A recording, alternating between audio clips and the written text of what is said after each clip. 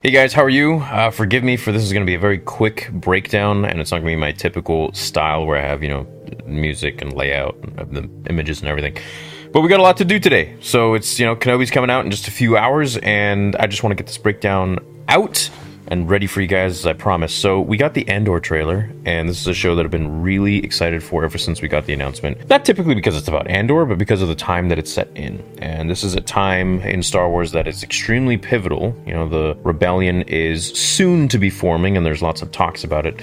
Obviously, the ironclad cloak of the Empire has blanketed the entire galaxy, and we're living in a time where Vader and the Emperor kind of call the shots with everything. So let's go through this trailer, and I want to go over some of the things that stood out to me the most. The first thing being, of course, we got this guy hitting this bell or drum or whatever, and we get music from Fallen Order. So for me, this kind of tells me that maybe, we're going to be seeing some Cal Kestis, either flashbacks or him actually in the flesh here, which would make sense because this is around that time. And we also never really found out yet what happened to Cal. Of course, they're making Jedi Fallen Order 2, which we may see a trailer for on Saturday or whatever it might be. So right here we see a ship that's crash landing on the planet. Don't know anything about the ship. I don't know what this is about. Is it an Imperial ship? Is it the good guys? What could it really be? And why is it on fire? Obviously, this village of tribes people, perhaps, are looking at it and they're like, what the heck's going on? I've never seen a ship before in my life. Or maybe these are escapees from the Empire, and they're just kind of surviving like Ewoks would. This to me looks like the Kuat drive yards from Jedi Fallen Order, where the Empire takes old ships and destroys them, cuts them in half, and that's how we met Cal Kestis as well. It looks like they have prisoners essentially working on what could be a K2SO droid and just making them kind of an assembly line. So obviously they're hiding guns. Why are they hiding guns? Probably because the Empire has put a law out that you can't have blasters as civilians, or you can't have guns. These don't even look like blasters. They just look like old-fashioned guns with bullets, like what we have today in real life. And most likely, the Empire now is coming, and they're going to check out the town or whatever, and they have to hide all of the weapons.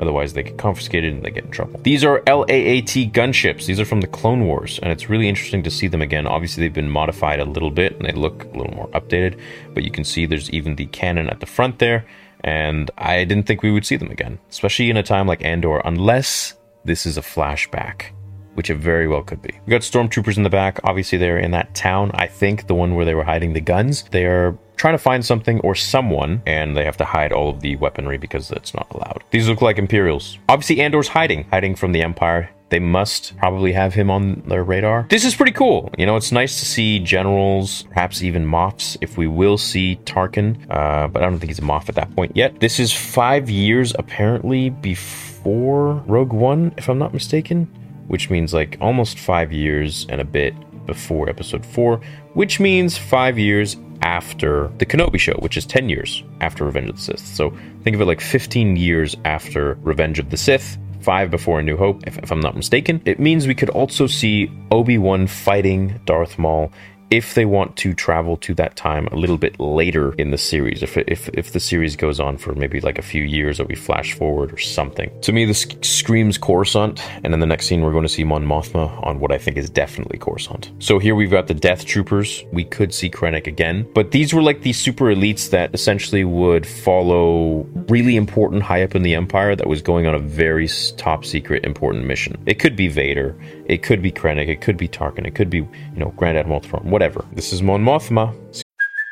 Hey, it's Kaylee Cuoco for Priceline. Ready to go to your happy place for a happy price? Well, why didn't you say so? Just download the Priceline app right now and save up to 60% on hotels. So whether it's Cousin Kevin's Kazoo Concert in Kansas City, go Kevin, or Becky's Bachelorette Bash in Bermuda, you never have to miss a trip ever again. So download the Priceline app today. Your savings are waiting.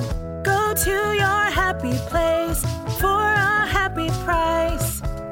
Go to your happy price, Priceline.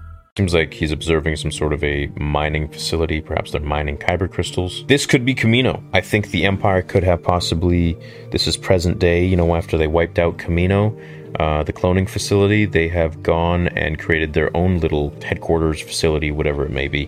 But this looks like it could be Kamino now. The sky is the same as the end of season 1 of The Bad Batch, where it was sunny. So these guys are obviously prisoners. I don't know why they're prisoners. So that's Andor. This kind of looks like Kyle Katarn. I know I saw someone in the comments say that, but I feel like he's conflicted. When I watch this trailer, I feel like he's quite conflicted with the Empire, and we might see a switch with him. Okay, so obviously we're getting the backs of everybody. This right here is the Senate chamber from Revenge of the Sith on Coruscant. Unless this is another planet, they replicated it. But this is the Senate chamber from Revenge of the from the prequels. And this tells me that Palpatine could be seen here delegating and doing his thing. And that would be a trip to see the Emperor of the Galaxy back in the Senate chamber.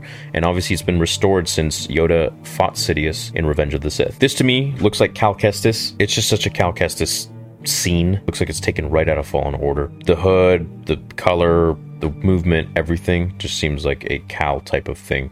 But, of course, it could be anybody in a hood. But it's definitely giving off those vibes, and I think they know that. Clones! Why are we seeing clones? Could this be a flashback? Could it be that the clones who didn't execute Order 66, why are they still wearing their clone armor? Why is this guy trying to attack them?